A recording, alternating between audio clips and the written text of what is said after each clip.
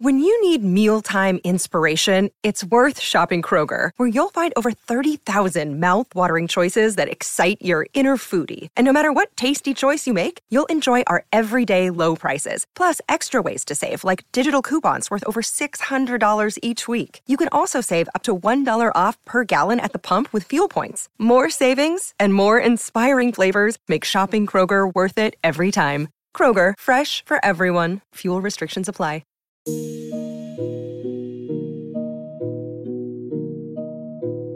Equity of up to £150 million. You're not here to have fun, you're here to win games. We want to try to reduce this gap. I think that a good team has to be good to recognize different phases during the game. Welcome into the Tottenham Depot. I am your host, Andrew. Thank you so much for joining us. It is episode 95, and we've got a lot to talk about. There's a lot of drama in Spurs world.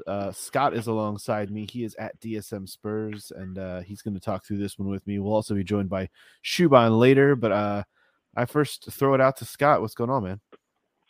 Not much. Relaxing from the neutral perspective of the World Cup now, which is kind of nice, but yeah, and I'm finally back home. I was on the road for like 6 weeks, so nice to be settled. Yeah, no doubt about that. We're gonna get to talking about the World Cup, and we'll talk a little bit about the women's team as well, which suffered another defeat today. But we would be remiss if we didn't kind of start this podcast, sadly enough, on an awful note. As everyone in the soccer community knows, the great American journalist Grant Wahl died in Qatar earlier in the weekend, following one of the quarterfinal matches. And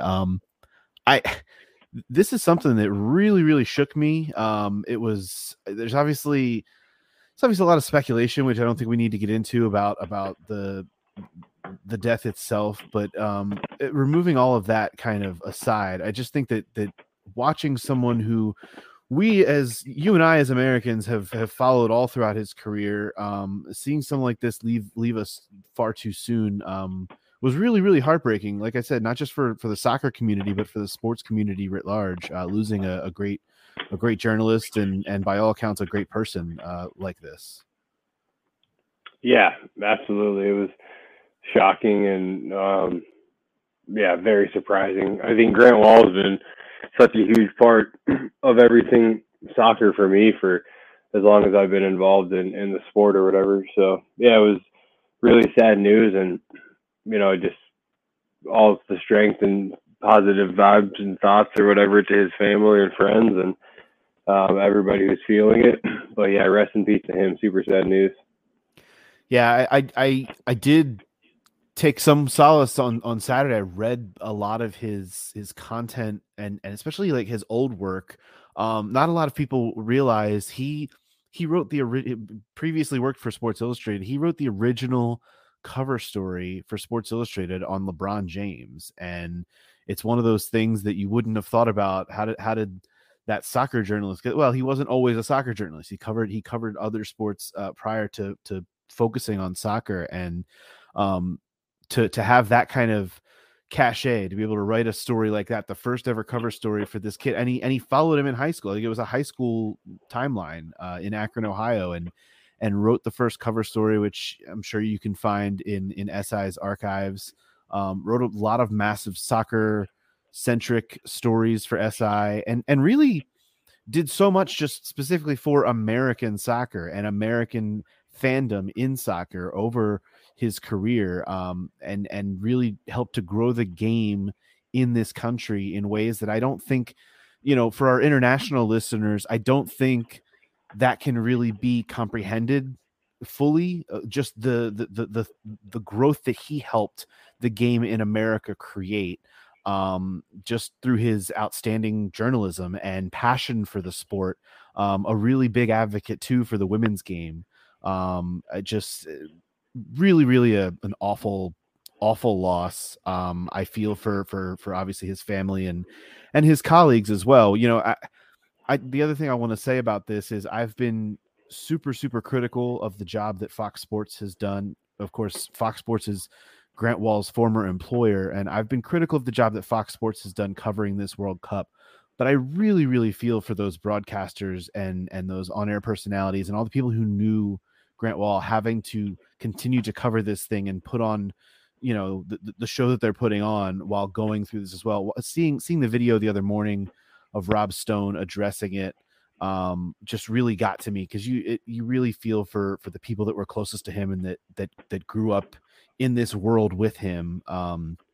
And having to go through that for someone that you were so close to is just, it's an awful thing to have to deal with. And it was a tough weekend for the soccer community as a whole. And I don't think that can really be understated. Yeah, spot on. The rift of this thing was wide. And Grant, you know, he's been such a champion for, like you said, the women's game, but just equality in general. You know, I retweeted something yesterday where I can't remember where the tweet, who actually, you know, put out the original tweet, but they had ran into Grant Wall, and Grant had invited them down to his studio in New York City and interviewed them for an hour, you know, on some things going on with the Afghan women's national team. So just always taking time out of his day, you know, and his schedule, which was certainly very busy, to do what's right. And you don't really find those types of folks terribly often anymore, unfortunately. So yeah, it's a tough loss for the soccer community, but just the world in general. And again, rest in peace to Grant. No question about it.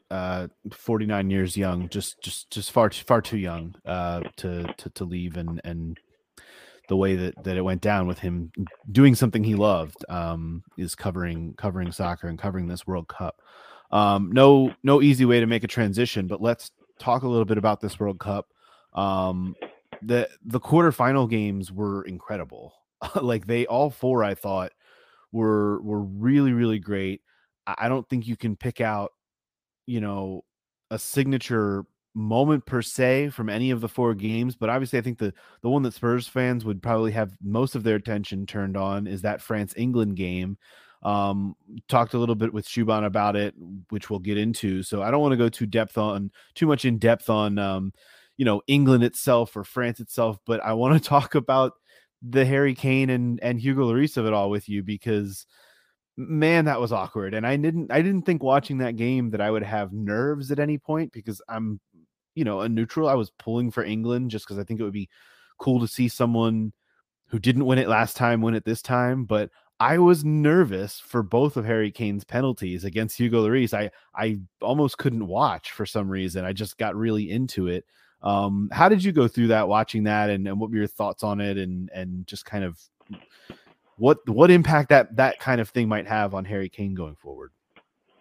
Yeah, it's definitely a big bummer for Kane, and you know, he said it himself via social media, something that's going to take him a little while to get over. I think I felt pretty strongly that France was going to win, but once England was given that penalty, I think my emotions, you know, I didn't really get emotional about it. I was pretty even keeled, again, really not having a ton invested in the whole deal. But as soon as Kane got that opportunity, I think the only thing I was thinking was, surely it's 2-2 now, and this is going to get really interesting, right? Because Kane just doesn't miss, but he did, and immediately I felt really bad for him. You know, England has so much pressure as a nation put so much pressure as a nation on its men's national team, and you know, I'm sure its women's team will follow suit, but that men's team carries so much weight.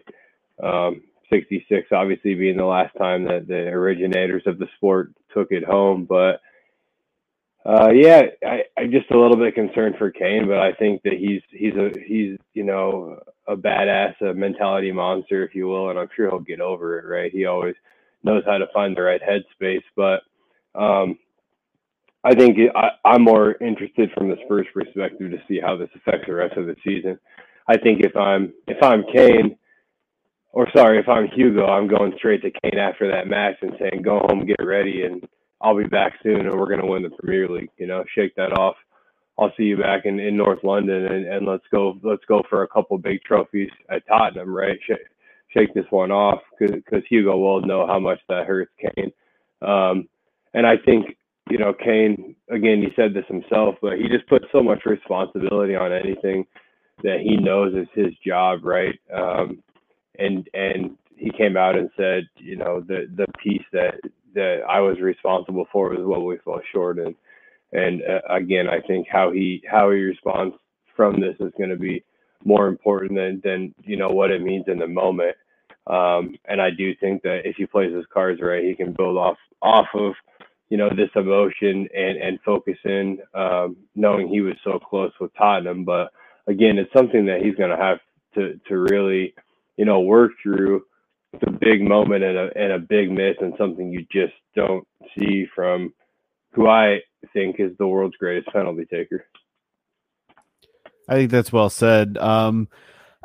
Again, all four of the games I thought were remarkable. Of course, the first two on Friday both went to penalties.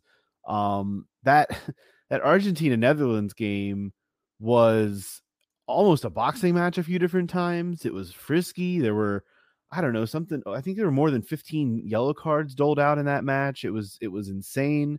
The Portugal-Morocco clash was just tight the whole time and extremely tense, and kind of always thought Morocco would have a chance to beat that team, but you never really fully believed it until that final whistle went.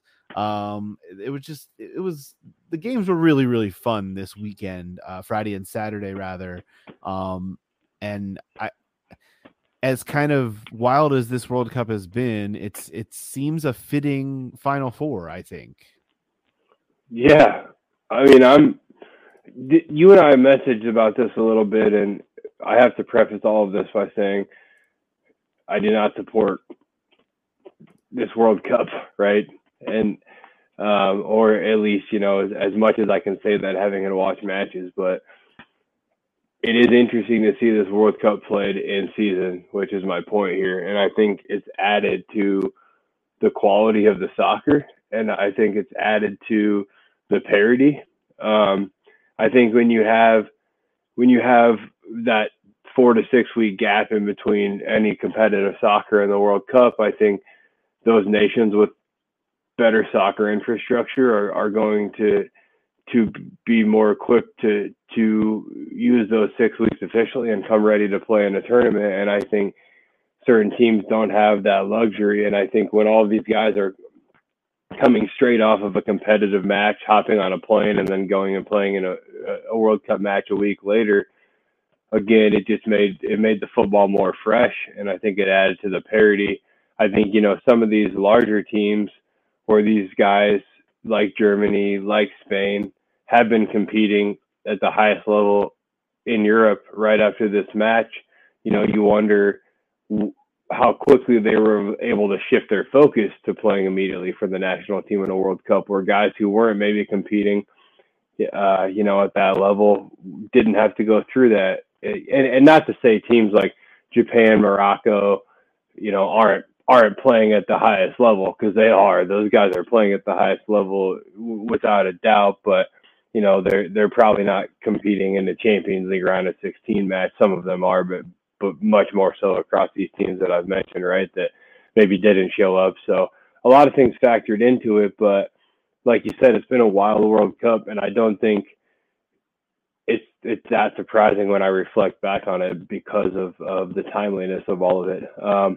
But all that being said, let's go back and have some World Cups and get back to normal. But in the meantime, we'll enjoy a really exciting Final Four, if you want to use an American euphemism, right? But a couple semifinals, and I think, as much as France is going to be favored, Morocco is going to show up and they're going to put up a fight. And I do not think that Morocco should be taken lightly in that match.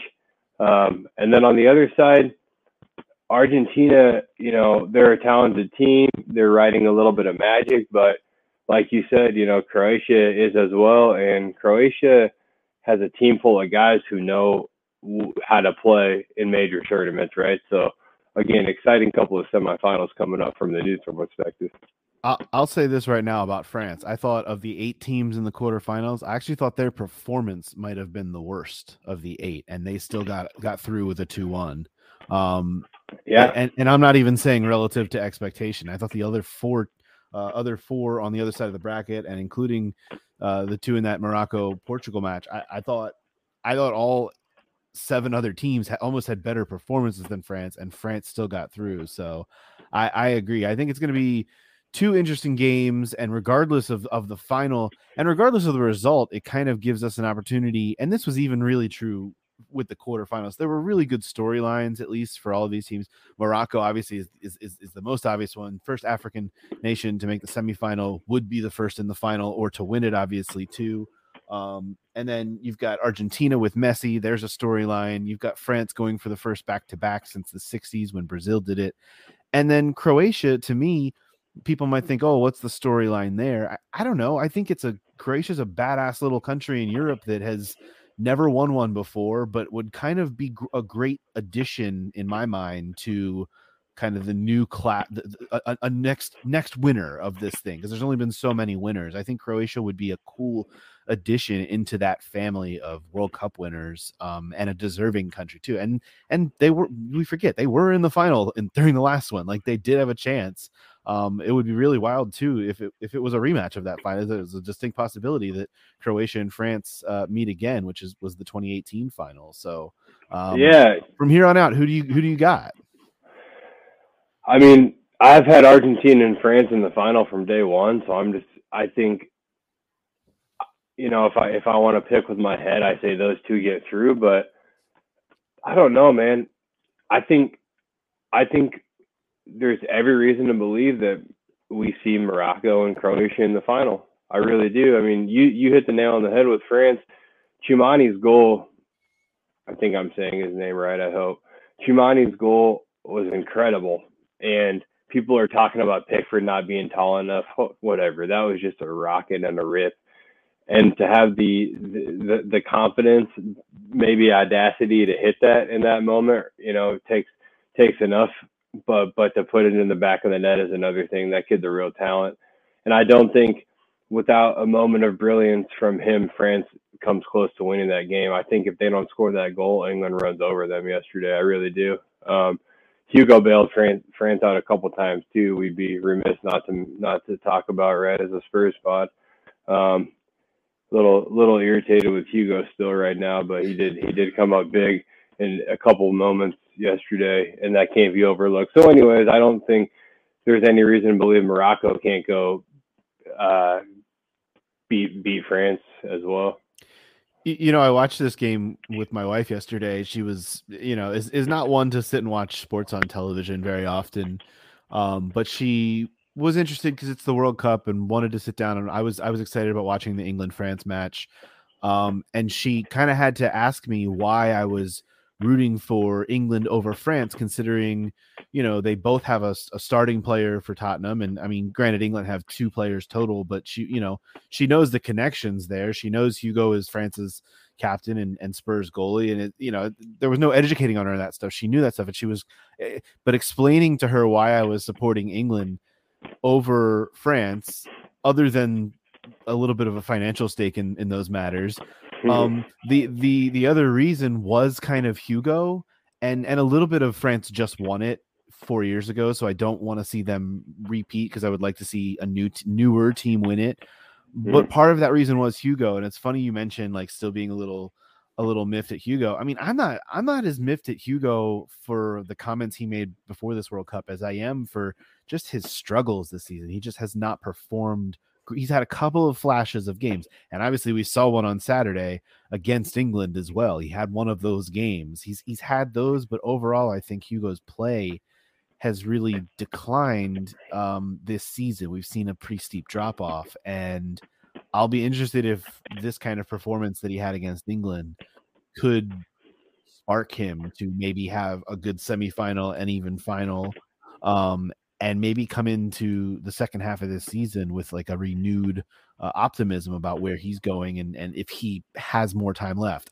I'll bet against that, but I'll be interested to see if it could be the case. Yeah, I mean, I think with Hugo, I've never known a Spurs world without Hugo. I knew a world where he didn't start every match, but Right. I've never known a world where he wasn't on the squad. And it's the first time that I'm ready to just, say we need to be replacing our goalkeeper. And I'm not like saying get out of here, Hugo, or anything like that, but I don't. It's starting to feel kind of close, right? Like it's starting to feel you can see that area. Yeah, I mean, next year I don't think he should be our starting goalkeeper. I think that's where I'm at. I think he has every right to be our starting goalkeeper the rest of this season, but I think a succession plan has to be in plan now, right? Or has to be in play now. Sorry. I don't know what that looks like. I have no clue. We're hearing Jordan Pickford rumors. I'm all for that. I don't really care. We need something. But Hugo, it's time to probably move on, and that's hard to say. But I think that it would be very fitting for him to win another World Cup, and then hang up the boots at Spurs at least. We'll see what happens, but regardless, his play this year, like you said, has not been up to standards and has not been up to what we've seen at the World Cup, which has been pretty phenomenal. And I'm not faulting him for anything or whatnot. Of course he's going to rise to the level of the occasion. He's Hugo. I think that's what this is. Maybe it tells us that he's been at Spurs a little bit too long, right? If he's unable to do so, and what's happening under Conte. But either way, it's probably time, and I'll be interested to see how this plays out. I will as well, and we'll be here to talk about it as well. Let's get to Shuban, and we're going to come back and chat a little bit more before we let people go. But I talked to Shuban a little bit earlier in the day about his experience watching England fall, and we talked a little bit about Spurs itself too and what they did in the past week. So let's hear from Shuban right now. Back in here with Shuban. He is at The Real Shuban, and obviously a lot to talk about with Shubes as England fall out of the World Cup, losing their quarterfinal with France. And as we talk about it, it was quite Spurs centric. Obviously, there was a lot of drama in this one. I'm going to start with you here, Shuban. How disappointed is this as someone who supports England, as an Englander? Like, I can't imagine you're too brokenhearted about this, because for my money, England were the better team in this game against France, right? All I ever ask is, whether it be Spurs, England, whoever, you just lose with honour. You give everything you have on the pitch. And Hugo was probably, for me, man of the match. I know Griezmann may have got it, but Hugo, for me, was like one of the man of the match. And when that happens, you've got to just say, do you know what? It happens. And you have to take your chances. And I thought we got caught cold by, obviously, the Tchouaméni goal, which, like you said about the referee, he didn't give a lot of fouls, to England. And obviously that Tchouaméni, that was a beautiful strike. Was it 30 yards out or something? Yeah. 35 yards out. It was beautiful. So that you can't really legislate for. And I think we responded well. And if you look at our performance, I mean, the best way I can describe it, I think 2014, 2016, the Roy years, it was a real nadir for England. And then, especially 2016, I think we just about got out of the group, and then we got hammered by Iceland, and it was just terrible. Well, Southgate, I've criticised him many times, and I will continue to criticise him. But within 2 years, he gets us to a World Cup semi, very fortunate draw. Then a European final, very fortunate draw then. This one, I wouldn't say it's fortunate, but it's definitely, what's the word? We played well, and I thought any other day, we could have beaten France. But France showed their quality, and I think if you look at their front, I think the Griezmann, they plays more with a drawn role. But the quality, like Mbappe was kept quiet, and he was, but then Giroud, put brilliant header by him, really. And Griezmann, again, who is being transformed under Deschamps.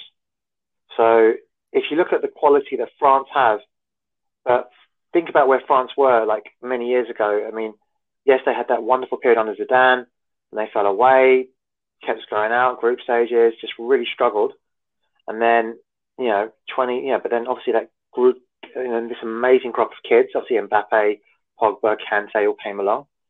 And I look at us and I'm thinking, well, Euro 2024, Foden will be older, Saka will be older, Rashford, he won't be young, he won't be old either.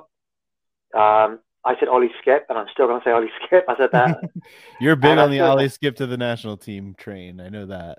And I think if you've got players like John Stones, obviously Kyle Walker will probably maybe be a little bit too old by then, but Jude Bellingham, obviously I have a couple of years under him, Declan Rice, and you know what? I mean, it's whether obviously Kane, obviously the linchpin of that, but I think Kane will be 31 by then. And if you look at, say, Giroud, I mean, obviously his ankle, it's Kane's ankle, survived till his 30s. But the way he can play, he's so intelligent. We've seen that with Tottenham as well, using like runners ahead of him to do his running for him. I've always just said, if we can just get that one midfielder who could find Kane, the way Eriksen was always so able to. And who knows, maybe a player like that might be obliged, whether it's Maddison or whoever comes through. So yeah, I'm actually feeling positive, and I mean I think Gareth Southgate's going to get his knockers. They'll say, "Oh, why did you bring on Sterling?" Or "Why did you?" Do you know what? I don't know what more he could have done right. So Giroud they're about to bring him off. They're going to bring in Marcus Thuram, Lilian Thuram's kid, and bring on Coman for Dembele. I mean, as well as Dembele, I don't think he was very good. I don't think Rabiot was very good at all. I was like, step up. That midfield, I thought the French midfield looked really good with Tchouaméni. Obviously, that's what I thought. But I thought our midfield did really well against them. I just think, those clutch moments, we didn't take it. I mean, and I think you can, I don't know if, I can't think I don't know if it's your team, whatever. I think it's, I can't remember which team it was now, but if you look at Baggio, I remember Baggio years ago in that World Cup final, missing the penalty. But it can boil down to it. You can, those clutch moments. I mean, like Andrew's one of the best golfers on the depot. I know nothing about golf, but it's about holding your nerve. Can you sink that putt? And sometimes, Kane took a penalty. 9 times out of 10, you want him to get it, but that one time, he may sky it. I've seen him do it against Southampton, famously. And I remember there was a penalty he was meant to score, and if he'd scored that, he would have been 100 Premier League goals. He missed that penalty. Maybe the pressure got to him. And I think because the pressure was off, he ended up scoring the penalty against Liverpool, I think it was. And you know what? I mean, 53, goals.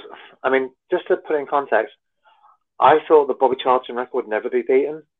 Gary Lineker did try and beat it, and he missed out, I think, by 1. And then obviously Rooney came along, and in 10 years, obviously I think he beat the record. 12 years, he beat the record. For Kane to have done it in 7 years is just incredible. It really is. And I'm very lucky to have been able to watch Harry Kane emerge. I think I saw his first game at Spurs against Hearts, I think it was. And to watch his coming out party against Chelsea. And like I said, I'm still confident in Euro 2024. I still think, hopefully Mbappe would have, got a gammy leg by or something by that. And hopefully France doesn't produce any more players, because I think France are still my favourites to win it. They had a scare, I think, yesterday, and hopefully that will rally them to their senses, and they're going to, go through and probably, do what Brazil have done and actually win back-to-back titles. So you brought it up, the penalty. Obviously, Kane bangs the first one, but the second one, maybe the worst pen I've seen from Kane, or close to it. It was a pretty bad one. What do you make of with this? I hate going down this road too far, but like, is there a mental thing that can impact him going forward? Is this going to be something that sticks with him? He doesn't strike me as a player that lets this kind of stuff linger and live with him, but Is there any fear of that for you? Well, so there are two things I'm going to say about that. Famously, obviously, England and penalties doesn't go very, very well. And I remember Bobby Robson talking to Chrissy Waddle, and he goes, look, I saw Platini miss a penalty. I've seen Maradona miss a penalty. You know, the best players in the world who can do magical things with the ball have missed penalties. Baggio, who literally single-handedly dragged Italy to that World Cup final, missed a penalty. So it's not. I don't think it's a mental thing. I mean, obviously, it could be a little bit. Obviously, fatigue. You know, obviously, it's a little bit later on in the game, and you're going to be more fatigued. And I think there was a bit of a kerfuffle in terms of that should have been an obvious penalty, but he had to go to VAR and everything else, and that plays on the mind. And I think that just adds the pressure to the goal, because obviously the goalkeeper just has to get the right way. That's what it boils down to. And, you know, obviously it's up to him getting on target. Apparently he doesn't take a lot of penalties against, because everyone thinks about him training with Hugo, but apparently in penalties, they don't do a lot of penalties against each other, which seems stupid if you think about it, because Kane's probably one of the best penalty takers in the country, if not the world. So why wouldn't Hugo take penalties, say, do penalties practice against Harry Kane and vice versa? But maybe it's like they knew that they're going to play against each other for England or France. I don't know. But no, I just think it's a poor penalty. It happens. And like I said, the best way, I mean, like, again, I don't know anything about golf, but have you seen Tiger Woods miss a simple putt? Have you ever seen that happen? You must have seen it, right? I mean, with golf, it's an interesting comparison because everyone does miss a short one every now and again. It's just not everyone has that moment against their own. You know, there's no one guarding the cup, obviously, in golf. No, but that pressure. When you're going up against someone you do know so well, there's something there. And with that, of course, as you mentioned, that pressure. I mean, there are maybe not equal pressures to a World Cup quarterfinal in golf, but certainly there have been major pressure putts made and missed in that scenario in a high leverage situation. And it's just that added element of that added little bit of spice in that there's the captain of your club team who you know so well and have played with for so many years, standing on the other side, trying to prevent you from doing what you should be able to do and what you're so good at. And that adds a certain layer to it. And it obviously creates, you know, content for us to speak about on a podcast like this. I blame ITV because you know what? ITV are our, we have behind the networks. We have BBC, which is like license fee paid, no adverts, and all the other networks which are ad fees. And I'm thinking, just as about Kane and Hugo are about to embrace, they cut away to the ad breaks. You know, I think, like I said, Hugo, I mean, there was a really touching moment, like Hugo was like, you know, consoling him. But I don't know if you saw this or not, but Jordan Pickford was saying to the cameraman, like, fuck off. You are not taking a picture of our captain. And that togetherness, I mean, I saw a lot of, I mean, social media, I think, what do you call it, the bird app, is always so full of shit. The way Tottenham fans applauded Saka, I'm hoping, it's not going to happen. No one's going to applaud Harry Kane, especially in a friendly. But I'm hoping, like Brentford, they're pretty nice guys. They're going to basically applaud Harry Kane, you know, because I honestly say this, Harry Kane has been England's only world-class player for the last, since the decline of Wayne Rooney, he has been the person that's emerged. Players like Jude Bellingham and Phil Foden, and I think Saka as well, will probably emerge and, you know, become what I call like undroppables under England. But right now, Harry Kane is the only undroppable. And like I said, I think we spoke about this last week, the psychological impact of it. But there's something that, I mean, there was a lot of people disappointed. I think you've seen the Instagram story that Harry Kane's done. He goes, we're disappointed. We go again and we work even harder. And I just said to my mate, and I'm giving a shout out to my mate Connie in New York Spurs. I'm going to say, do you know what? Harry Kane is going to do, he's going to, you know what, when Beckham had his thing against Argentina, the following season he led United to the treble. I'm going to say this now. This is a real homage to Scotty as well. We're going to win the Champions League. Kane is going to blossom to the Champions League and he will get more goals than Erling Haaland. If he is not, this is going to motivate him to work even harder. And maybe I haven't had an edible, so they're illegal here. But honestly, I am high on Harry Kane because I honestly think this is going to motivate him to really give like the performances. If he's not even, I'm not saying he's not motivated, but the more stick you give him, the more he's going to take that stick and whack everyone else with it. Fair enough. Before I get you out of here, you checked out the friendly that Spurs played at the team facility this past week. Any takeaways from that? Who stood out to you? I was not sitting through that whole thing. So you can let me know how it went. I switched off after 76 minutes. I switched off because it was like we had a few other players come along, but I thought Kulusevski, that guy is magnificent. I mean, I feel sorry for Brian Hill because if Brian Hill was just a little bit taller and a bit wider, we'd be and obviously Ginger, we'd be calling him, Danny Kulusevski, because basically everything that Kulusevski is able to do. I said this about, I think it was about earlier this year when we signed him, because he's got physically bigger than a lot of the fullbacks he goes up against, but he's got that little bit of speed, and he's got that little bit of trickery. He can get past play. He's got that little bit of extra half a kilo or a kilo of strength that gives him that edge that Hill doesn't have. So he hasn't got the skill to compensate. Now, Hill did score, and I'm not going to have a go at Brian Hill, but he didn't show anything. You think, oh my God, he stood out. He definitely looks bigger. The one thing I did notice, it's really cold here, and you saw a lot of players like double layers and having like gloves on. Harvey White and Ollie Skipp must have like, I don't know, inbuilt batteries or something, inbuilt hot water bowls, because they were literally in t-shirts, well, not t-shirts, but like short sleeves, no undershirt, no gloves. And tell you what, Harvey White impressed me. I've seen him a few times. He's got a real good kick on him. He took shots. He played false nine. He's the kind of player that I think has struggled because they haven't found a real defined role for him.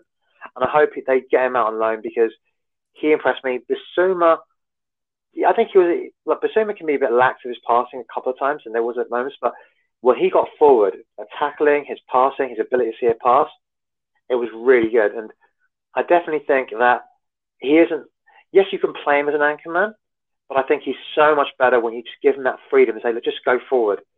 And with Bentancur being injured, I really do think this could be his moment to shine. I'm trying to think of Jed Spence. There were a couple of moments where maybe it's just the English thing, the lack of technique, because he took a couple touches too many. That could be a lack of game time, everything else, but he impressed. He really did impress. He drove him, and Kulusevski seemed to build up an understanding. I mean, for me, Harvey White really, Ollie Skipp mopped up and put in some real crunching tackles. Like this is definitely no friendly. He put in some crunching tackles in there. Matt Doherty, it was interesting because he actually seemed to be the nominal captain for this game. Showed a bit of skill. I don't know if he didn't look, obviously it's not as good. It's obviously Spurs place. You can't see all the camera angles and stuff like that. But, and you know, obviously he was playing on the left-hand side. But I honestly can think that, I mean, Spence impressed me. Doherty, if given the chance, I think he'll probably be starting, I'm assuming, against Brentford. And Harvey White, like I said, I'm hoping come January, because obviously this is going to be this is huge. I mean, transfer window. But I'm hoping that Harvey White can get a loan out. Alfie Devine, oh God, that guy, he doesn't treat anything like a friendly either. Got some crunching tackles in. I'm hoping that both him and, can get a loan. Noel John didn't really impress me that much. Made a few errors. And there was another guy, was it Will Lancashire? He's only 17, and I don't know if there's any more growth left in him because he's like 6'2". He's built like a rugby prop forward, like broad shoulders, and wasn't that slow either. So, like I said, I'm hoping that we're going to see some loans. Obviously, I think there's a game against Nice coming up. It'll be after the World Cup, so it'll be interesting to see how many players come back. Obviously, we know that Perisic, Romero, and Lloris will still be out there, God knows how long, and then they'll probably wake up and be back to the new year. So obviously, I think that's Richie to come back. So yeah, I think, like I said, I'm feeling positive. I mean, I think, and Kane, I'm hoping, honestly, I didn't say this, I know we've spoken this before, but I'm hoping he really gets a break. He doesn't he literally gets time to rest his mind, and hopefully the media, they won't leave him alone, especially if it's the English media. But hopefully Spurs, England, and his reps are able to give him that time away so he can just basically lick his wounds, because I think Kane got 4 or 5 assists in this World Cup, and he's doing great in assists in the Premier League. A fired up Harry Kane, watch out, Premier League. That should be fun. It should be fun to watch once January rolls around, and obviously we're only a few weeks away from it, almost through this thing and almost back to club football where we all want to be. Shubhan, thanks a lot for jumping on with me today and giving me some content and some segment. We appreciate it, and we will be talking to you soon as like I said, Spurs football right around the corner. We will have a lot to talk about heading into the new year. Thank you, Andrew. Thanks again to Shubhan for chatting with me about all of that. Scott, you watched some of the highlights of that exhibition game, didn't you? I did, yeah. I opted not to buy Spurs play. I almost did, and then I think it was like 45 pounds, which is actually for the first time probably less than $45. But either way, I was not interested, and I didn't bum Shubhan's. But I watched highlights. I think Spence looked good in everything I saw. Doherty looked pretty good in everything I saw. Kulusevski was clearly the main man on the field, and I think everyone probably would have expected him to be, with that type of lineup being put out. But beyond that, I think I won't sit here and pretend to be able to that I can offer too much advice, right? Or too much insight. Sorry, geez, get it together here. But I think ultimately where I probably missed watching it was seeing some of the guys that got minutes, some of the guys from the youth squad, guys that have probably never gotten minutes with my eyes on them anyway. So, yeah, missed opportunity, but it sounds like Conte was pretty happy with the performance. And, we hear grumblings on social media, at least my wife tells me, that Conte says Jed Spence passed the test against Motherwell. Motherwell. Thank you. Almost said Millwall. Wasn't Millwall. Yeah. No, I think your point's well taken. Like I said, I didn't watch. I think I saw maybe a clip or two posted on the Bird app, but I actually bought Spurs play at the start of the year and have enjoyed some of the content on there. We talked either last week or the week before about the Spurs women documentary that's on there that was very entertaining. So there's definitely content on there, but come on, man, you're talking about Friday. It was Friday morning early here. I wasn't going to watch it live. To go back this weekend when all the World Cup games are on, and I got a life too.